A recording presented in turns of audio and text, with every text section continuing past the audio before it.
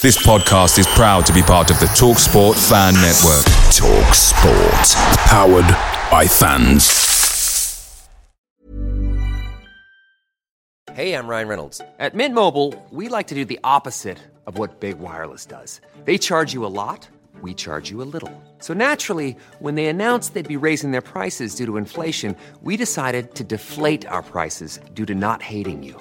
That's right. We're cutting the price of Mint Unlimited from $30 a month to just $15 a month. Give it a try at mintmobile.com/switch. $45 up front for 3 months plus taxes and fees. Promo rate for new customers for limited time. Unlimited more than 40 gigabytes per month. Slows full terms at mintmobile.com. Every day, we rise, challenging ourselves to work for what we believe in. At U.S. Border Patrol, protecting our borders is more than a job. It's a calling. Agents answer the call, working together to keep our country and communities safe. If you're ready for a new mission, join U.S. Border Patrol and go beyond. Learn more at cbp.gov/careers.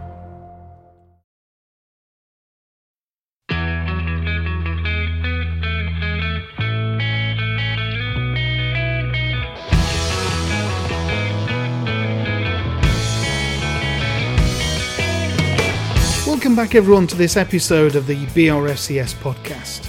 Our guest in part 1 has roots in East Lancashire, although he found himself at various points living in East Anglia and the south of England, and now finds himself living in France. His website styles him as a comedian, author, columnist, corporate speaker, or many more things, which we'll get into during the interview.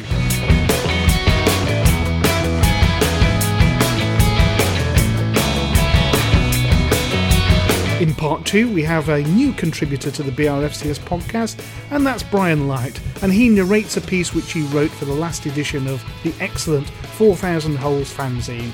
Brian talks about the relationship between Venky's and the fans.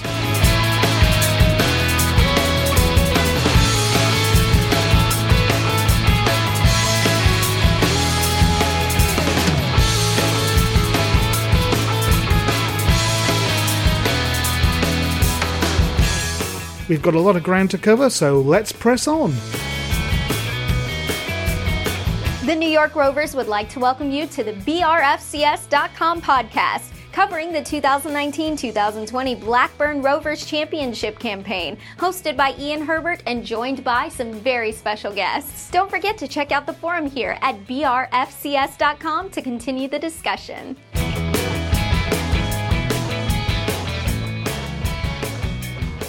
So my guest on the podcast today is truly a polymath. His website styles him as a comedian, author, columnist, corporate speaker, blogger and chutney maker.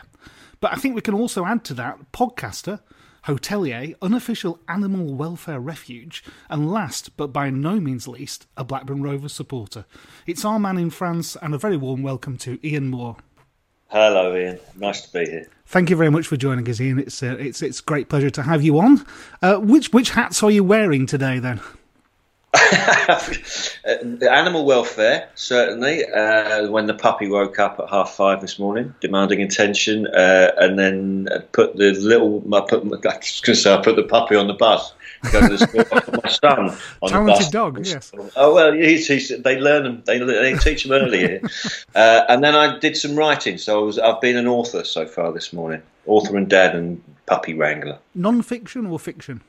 This one's fiction. So this follows on from your first book, which was released earlier this year?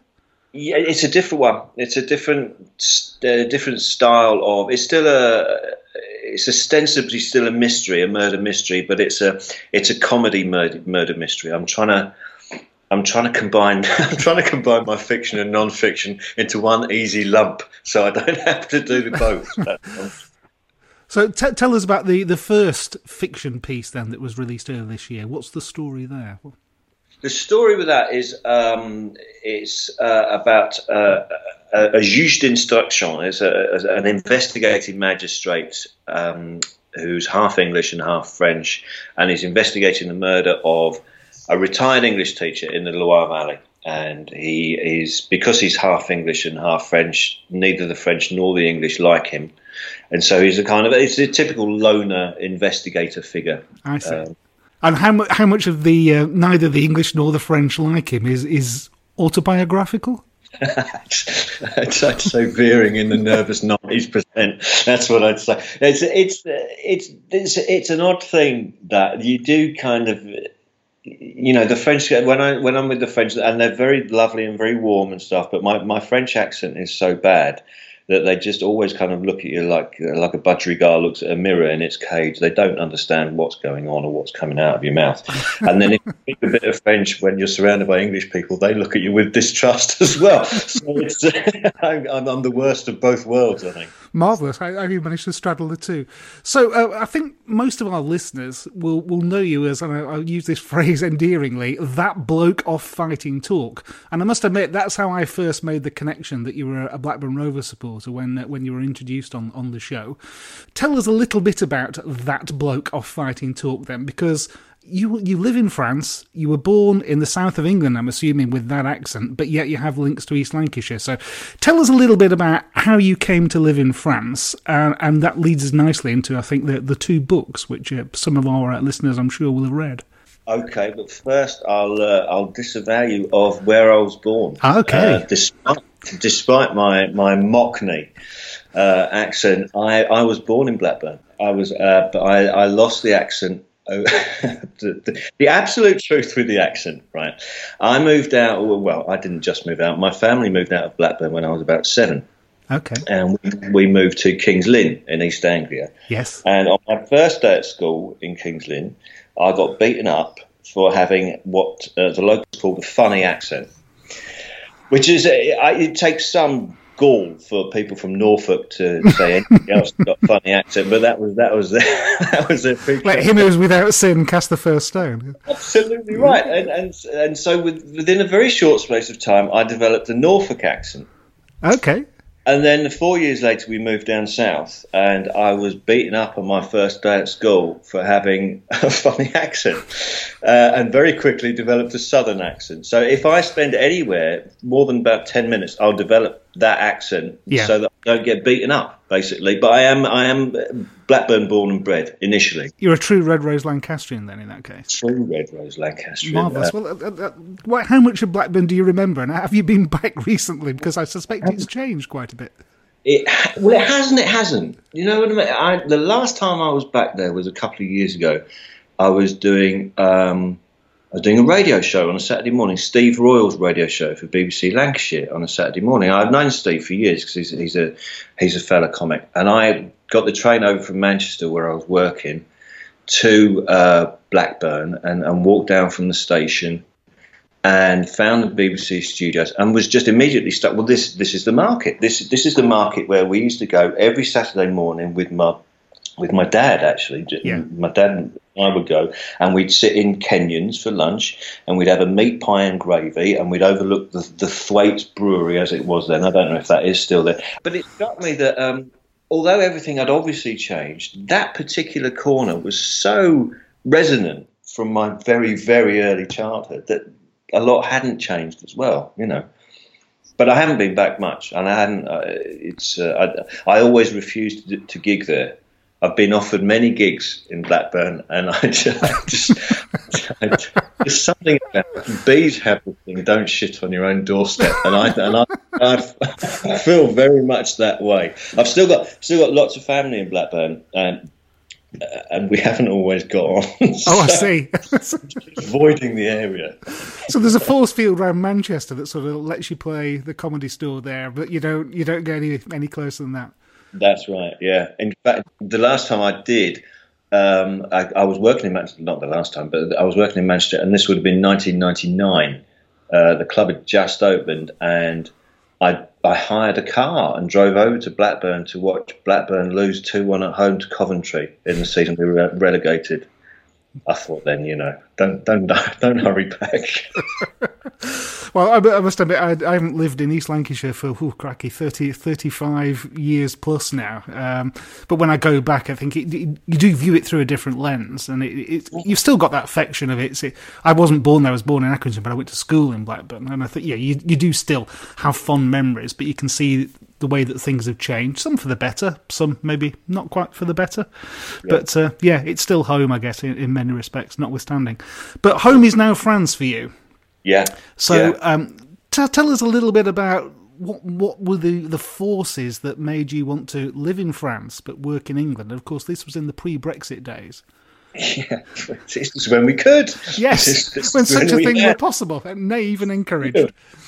Freedom and rights. This was years ago. Well, it was the absolute catalyst. The bottom line catalyst for this was that we could. We simply could.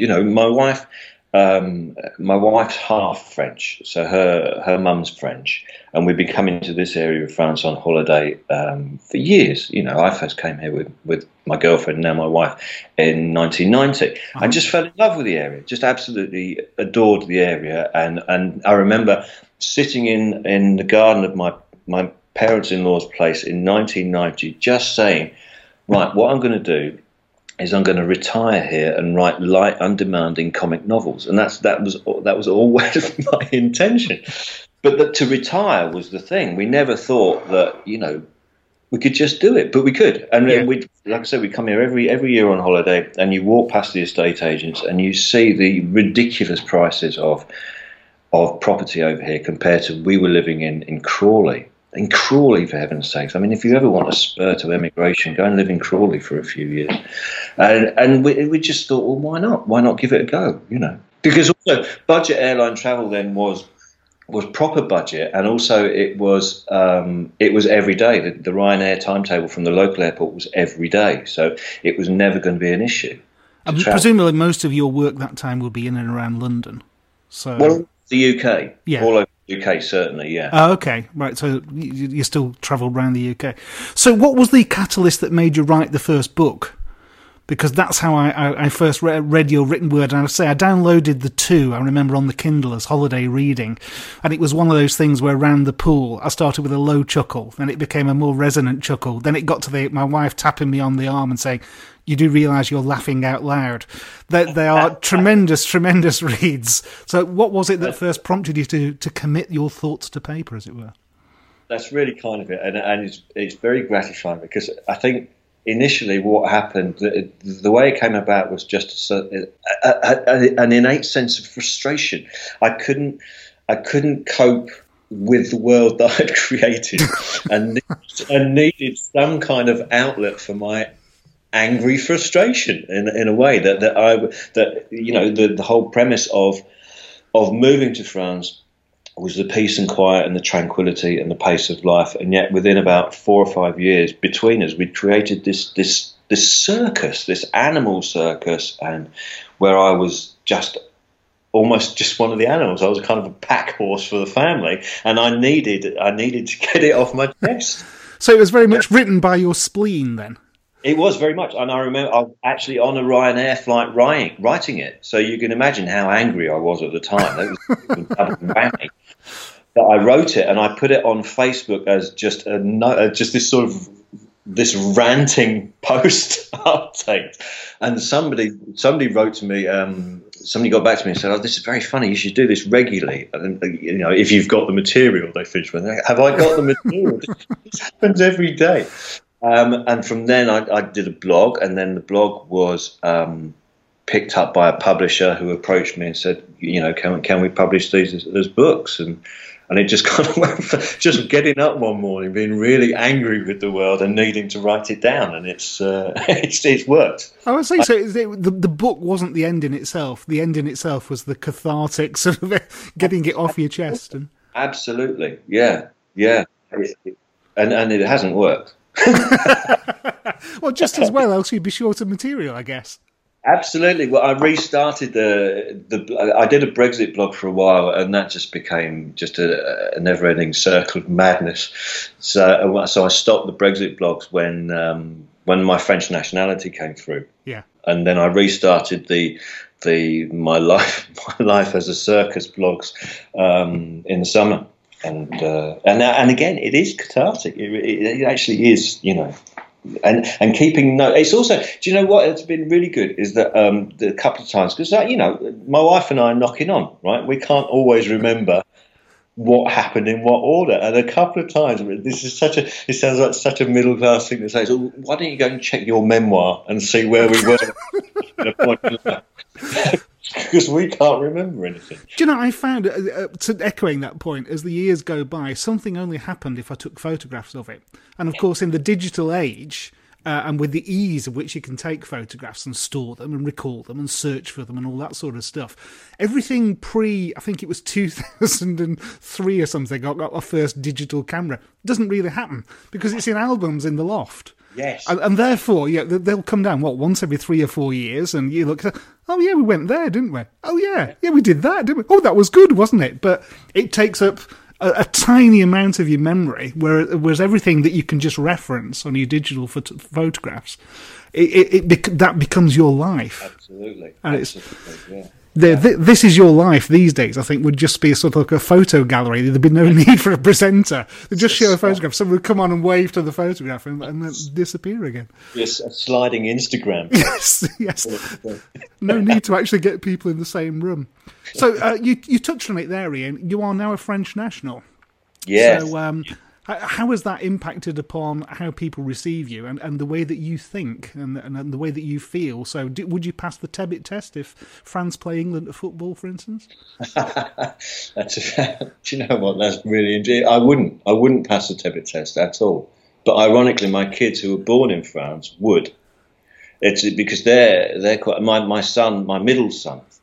I've got 3 sons. My middle son this last week started at a new college, which is a special football college. It's an elite football college.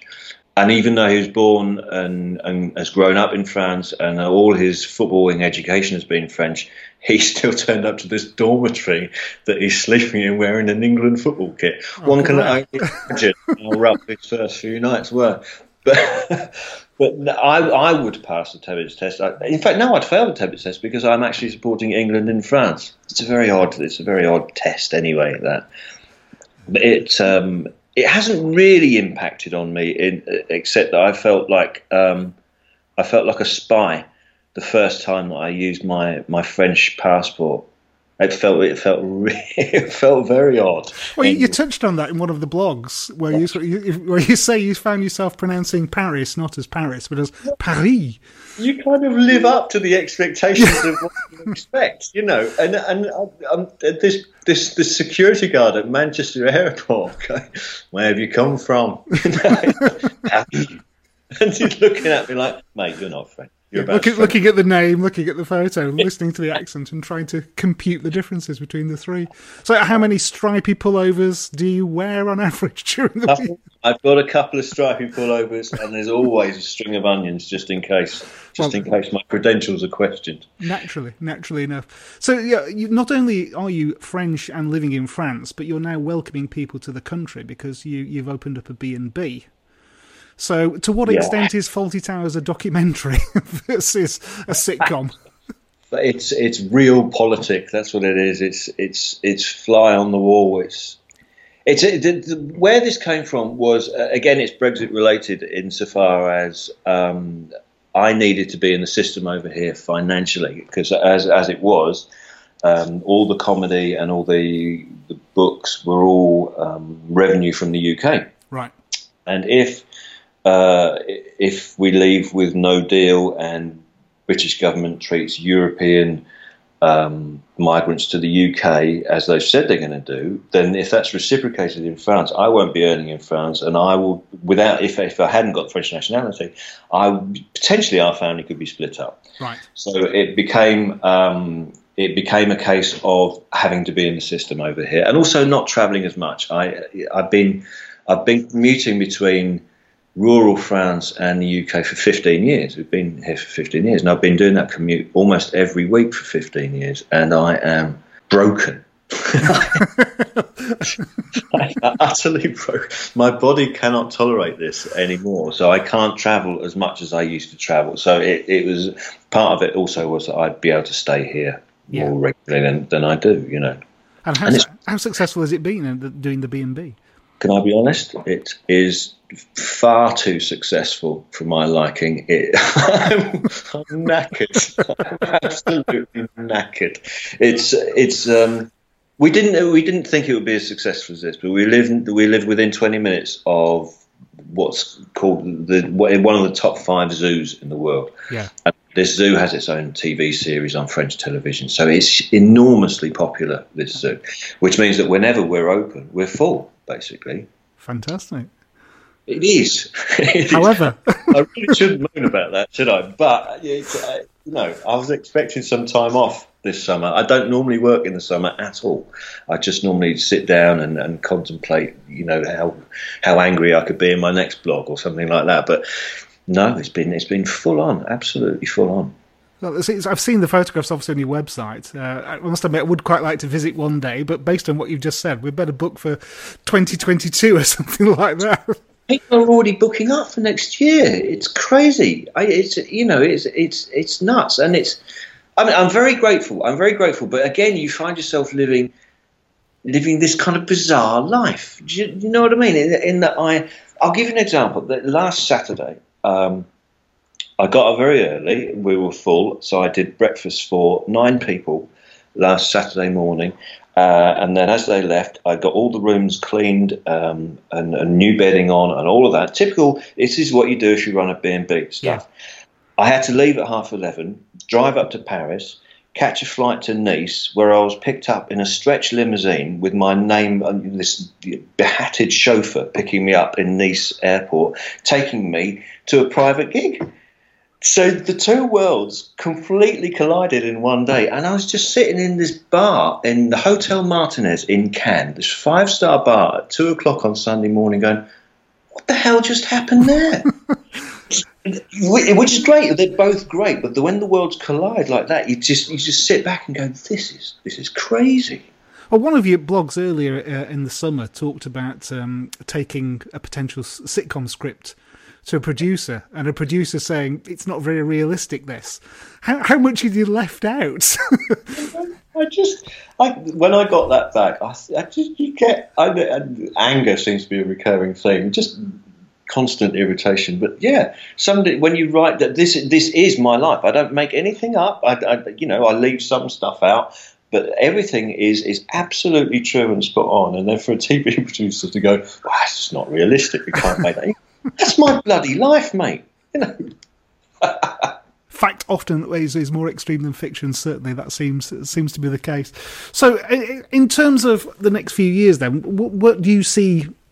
All those hats that I talked about earlier. Which one do you see yourself focusing on? Is it going to be largely around B&B with some podcasting and some extra blogs, or what else does Ian Moore want to do, basically? Well, I want to set up a string of B&Bs. No, I don't honestly know. Things change so rapidly at the moment that whatever you think you might be doing never really tends to work out. I mean, I only decided to do the podcast a week before I started doing the podcast. I think what I'd really like to do is the books. I mean, that's my favourite thing to do, is to get up in the morning and write. That's what I enjoy doing. Yeah. So to get more books published, that's my aim, really. Fiction and non-fiction, or staying just on the fiction now? Fiction, but I mean, if non-fiction, the blogs and stuff, which have always formed the non-fiction books, that's a kind of... like I said, that's a release, and I do that because I enjoy doing it, and it kind of keeps me sane in a peculiar way. So if any more books come about by that, that's absolutely fine. But it's the fiction side that I really want to conquer, because there's a kind of any books really. To be perfectly honest with you, I'll say that because when I'm away working. This always happens in Manchester because I like Manchester a lot. It's got its very own idiosyncratic character as Manchester. But being a southerner in Manchester is sometimes a little bit harder because there was one time I walked on stage at Manchester Comedy Store, and all I said was "Hello, how are you?" Right, and the entire front row of lads stood up and started shuffling out. And I said, I'm really polite about it, not aggressive in any way. And I said, "Where are you going?" And all I said is, "Hello, how are you?" And this bloke just went, "Yeah, it's no offence, mate. It's just your accent."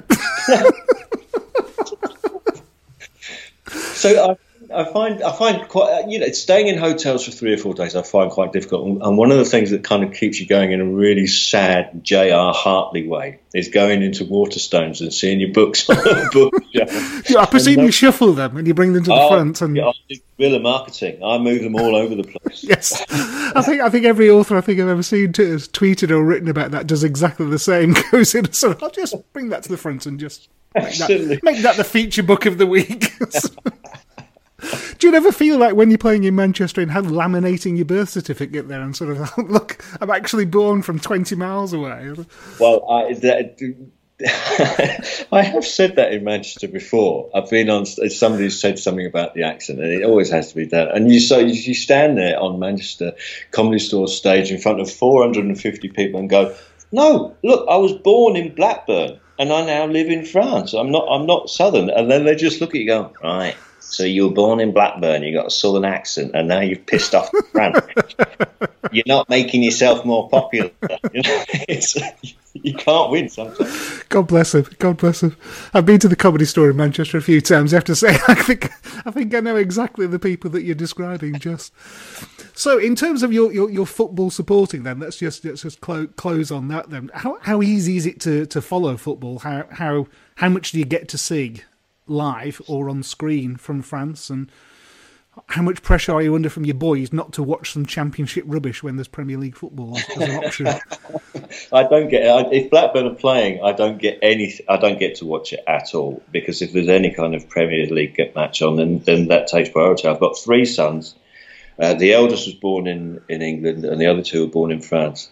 And the eldest supports Man United, the middle son supports Chelsea, and my youngest supports Arsenal. Oh dear! I hold my hands up and admit to it being an utter failure as a parent, and that has turned out that way. And what I find worse about that is, I mean, I don't mind glory hunters per se, because there was that period just after Blackburn won the Premier League when you'd go to towns in southern England and there'd be kids wearing Blackburn football shirts. Yes, inevitably. You just knew, you're not going to be wearing that for long, pal. You're just a dark period in your childhood memories. That won't last. So I don't mind that. But it's just kind of, it's the pity that I get from my kids that annoys me. There is no upland here. Do they not consider Blackburn to be their second team, or is that an alien concept? Oh, not at all. They mock me mercilessly. I suppose the only thing worse is if they'd grown up as Burnley supporters. But that's even worse. They're very aggressive, Burnley supporters. I once did fighting talk with Alistair Campbell. Oh yes. And he's an aggressive man at the best of times. But he started tweeting. That's one way of describing him. He started tweeting from about an hour and a half before he'd even got to the studio about who's this Blackburn supporter that I'm going to be wading into later on. And oh man, he was very aggressive. Very. So what's the best stand-up gig that you've ever done, and what's the worst experience that you've ever had as a stand-up? The best stand-up gig I've ever done. Do you know what? I don't. Probably the Just for Laughs Montreal Festival, because it just felt like I was on top of the world. It felt like you could never go anywhere else, and all the industry were there, and all the top comics. I mean, obviously he's not as successful as he used to be, but Bill Cosby closed the garnish. That was quite a moment. That felt great. That felt just, like I said, on top of the world. But I can't think of the worst one. The worst, I mean, there's been many, many, many dark moments, really bleak times. But you do try and put them out of your mind after a while. I think you'd have to go on stage the next time if you took it so personally. I mean, there was a time once in East London where some guy pulled a gun. Okay. I was on stage, and it turned out not to be a real gun. It turned out to be a fake gun, but I didn't know it was a fake gun. Then when it became obvious that it was a fake gun, there was another table of blokes on the other side, on the corner of the stage, who started having a go at me for not dealing with the guy with the gun in a particularly funny manner. And so it all descended into chaos. And I walked off the stage and had to be escorted to my car in the car park because these other blokes who were annoyed about me not dealing with the gun incident were following me to my car. Oh, my God. So that kind of thing. That sounds like the worst episode of Whose Line Is It Anyway I think anybody's ever seen. It was quite terrifying. And I had another gig to do that night. And I think if I hadn't had another gig to do that night, I'm not sure I'd have gone back. Because it really threw me. You know, it really threw. You don't expect firearms. Not exactly, no. And the most unusual corporate gig. Most unusual corporate gig. There's been quite a few of them. There was one where some chief executives from Harley Davidson wanted a comedian, but in their room. They were having like a meal in their room. And there was only about 4 or 5 of them, and they booked me to do it. And it was like I felt more like an escort girl than a comedian. You need a better agent, I think. It just felt a bit Harley. I'm a mod. I'm not even a biker or anything like that. It had the whiff more of an assassination attempt than an actual gig. But it went fine. Yeah. It went perfectly fine, but very odd indeed. Excellent. So what does the rest of the year have in store for you, Ian? Well, from next week, I'm back on the road. Doing comedy up until Christmas, and then taking a bit of time off, finishing this book. I've got a deadline to finish this book by the end of October. More blogs, more podcasts, and then I've booked myself a holiday for January, which I'm really pleased about. I am really pleased with it. I'm just going to New York on my own for 4 nights. That's a marvellous city, yeah. Yeah, I've never been before, and I've always wanted to go to New York. There is a branch of the Rovers Supporters Club over there, the New York City Rovers, and they are terrific guys. They've come over to Ewood. I've met them a couple of times in the UK. I'm sure that if you need any inside track, if you contact them on Twitter, they'll be delighted to provide you with advice. It'd be great if Blackburn were playing as well, and it was actually on television. They all meet. They meet in a bar. I think it's underneath the Empire State Building, and because of the iFollow player, you can now watch any game live. So I think whether they take their own computer in or whatever, or they persuade the guy to show it, because obviously the timing, they're usually early on a Saturday morning, that kind of thing. But there's lots and lots of New York-based fan groups, and they all meet in this particular bar, and there's signed shirts on the wall and things like that. And Alan Shearer was over in New York last year, and they persuaded him to go down, and he met them. And there's photographs of them meeting him. It looks an amazing place. I must admit, last time I was there, it was during the week. We weren't there straddling a weekend, so I wasn't able to see it. But next time I go, I definitely want to meet up with the guys. But they are terrific. I'm sure they'll be extremely helpful. I think they'll check that out. I think that's obviously I'm going to the Empire State Building anyway, so I'll definitely go. Yeah. I'm sure they'll give you the details. Well, look, Ian, thank you so much for giving up your time. It's been lovely chatting. I could carry on for hours, but I know you've got guests to look after, books to write, podcasts to record, chutney to make. We haven't even talked about chutney yet, have we? Well, I've moved on from chutney. Oh, have you? I've moved on from chutney because nobody wants chutney for breakfast. That's what you find out very quickly. I'm now in the jam business. Ah, well, yeah, the perfect Brexit business, apparently. So you're ahead of the curve once again. I'll pull the country back, don't worry. Good man. Good man. Thank you so much for chatting to us. It's been an absolute pleasure, and I hope everything goes well with the B&B and the books and everything that you're doing, basically. And hopefully we'll chat again at some point in the future. Thanks, Ian. Cheers, Ian. Thanks very much.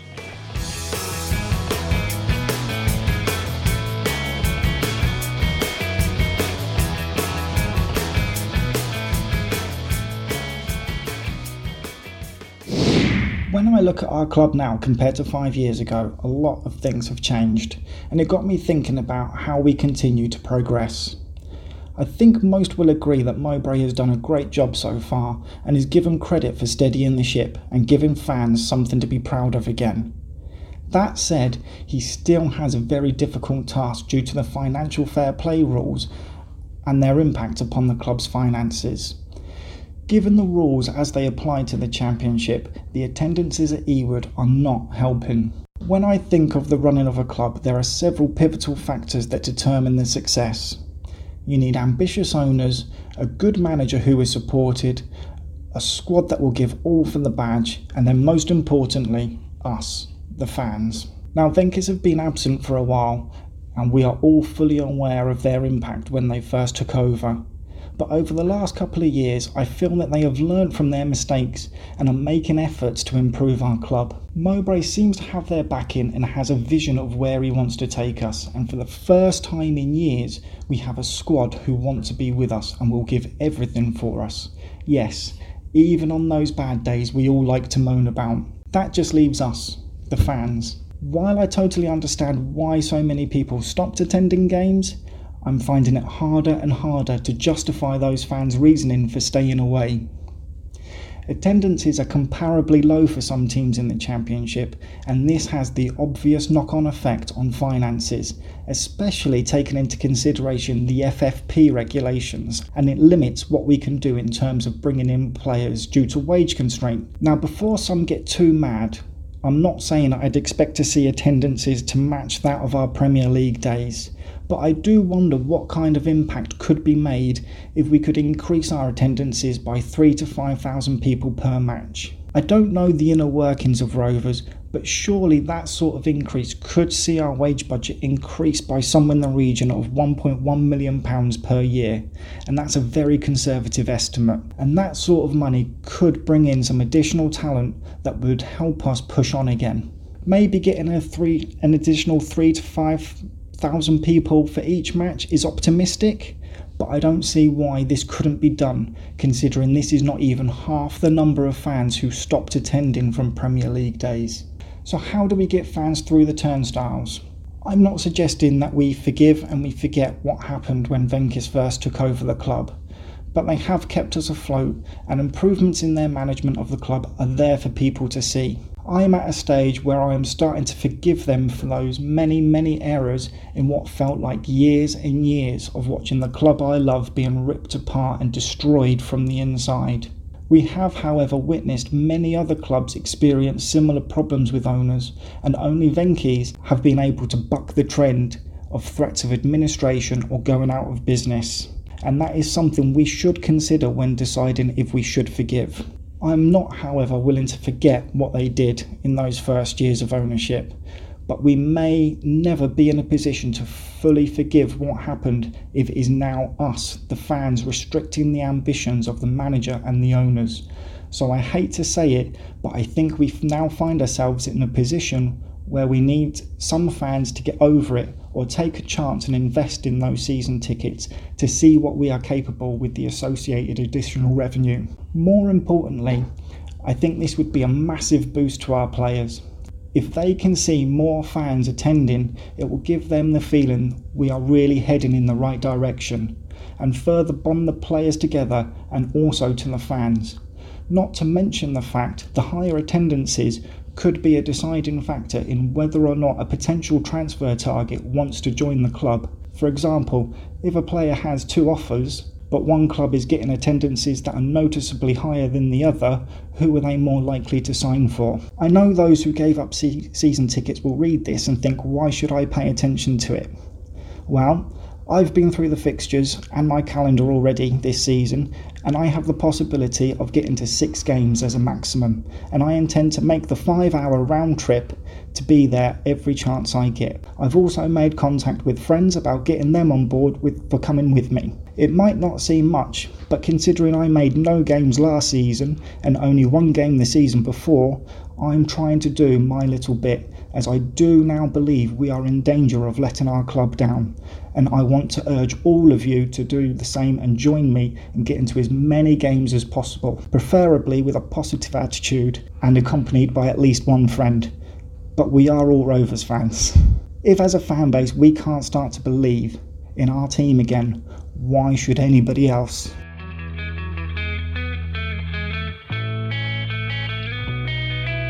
So there we have it. Thanks once again to our very special guest, Ian Moore, for giving up his time and contributing to our podcast. It's tremendously appreciated. If you want to know more about Ian's books, podcast, blog, or you fancy staying in his B&B, which is absolutely amazing if you see the photos, go to ianmoore.info for more information.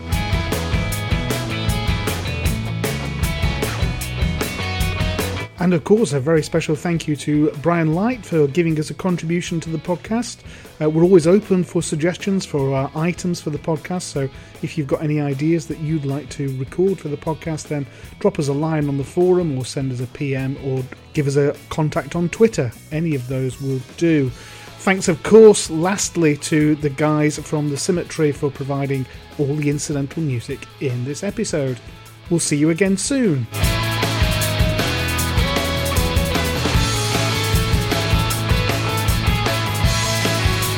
Blah, blah, blah, blah, blah. And we arranged to do this thing, and he's just disappeared. Okay, well, I feel good for at least turning up on time. Yeah, I'm very grateful you're here. It's been a lovely morning. You might have been developing a complex if we weren't careful.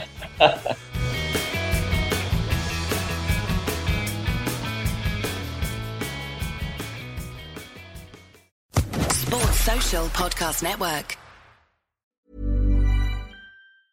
And there it is, that's as good as it gets on this stage. Nissan Townstar EV strikes again. It's an unstoppable van, unstoppable. Look, just fantastic. You can actually see the ProPilot technology in action. Effortless parallel parking. It moves with all the confidence that comes with a 5-year warranty. And with a bench full of all-star van experts, there's real strength in depth here. That's all-star quality. Search Nissan Townstar EV and visit your local all-star van centre to see for yourself.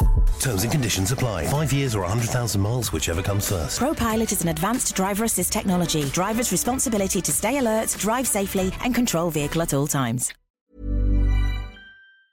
This podcast is proud to be part of the TalkSport Fan Network. TalkSport.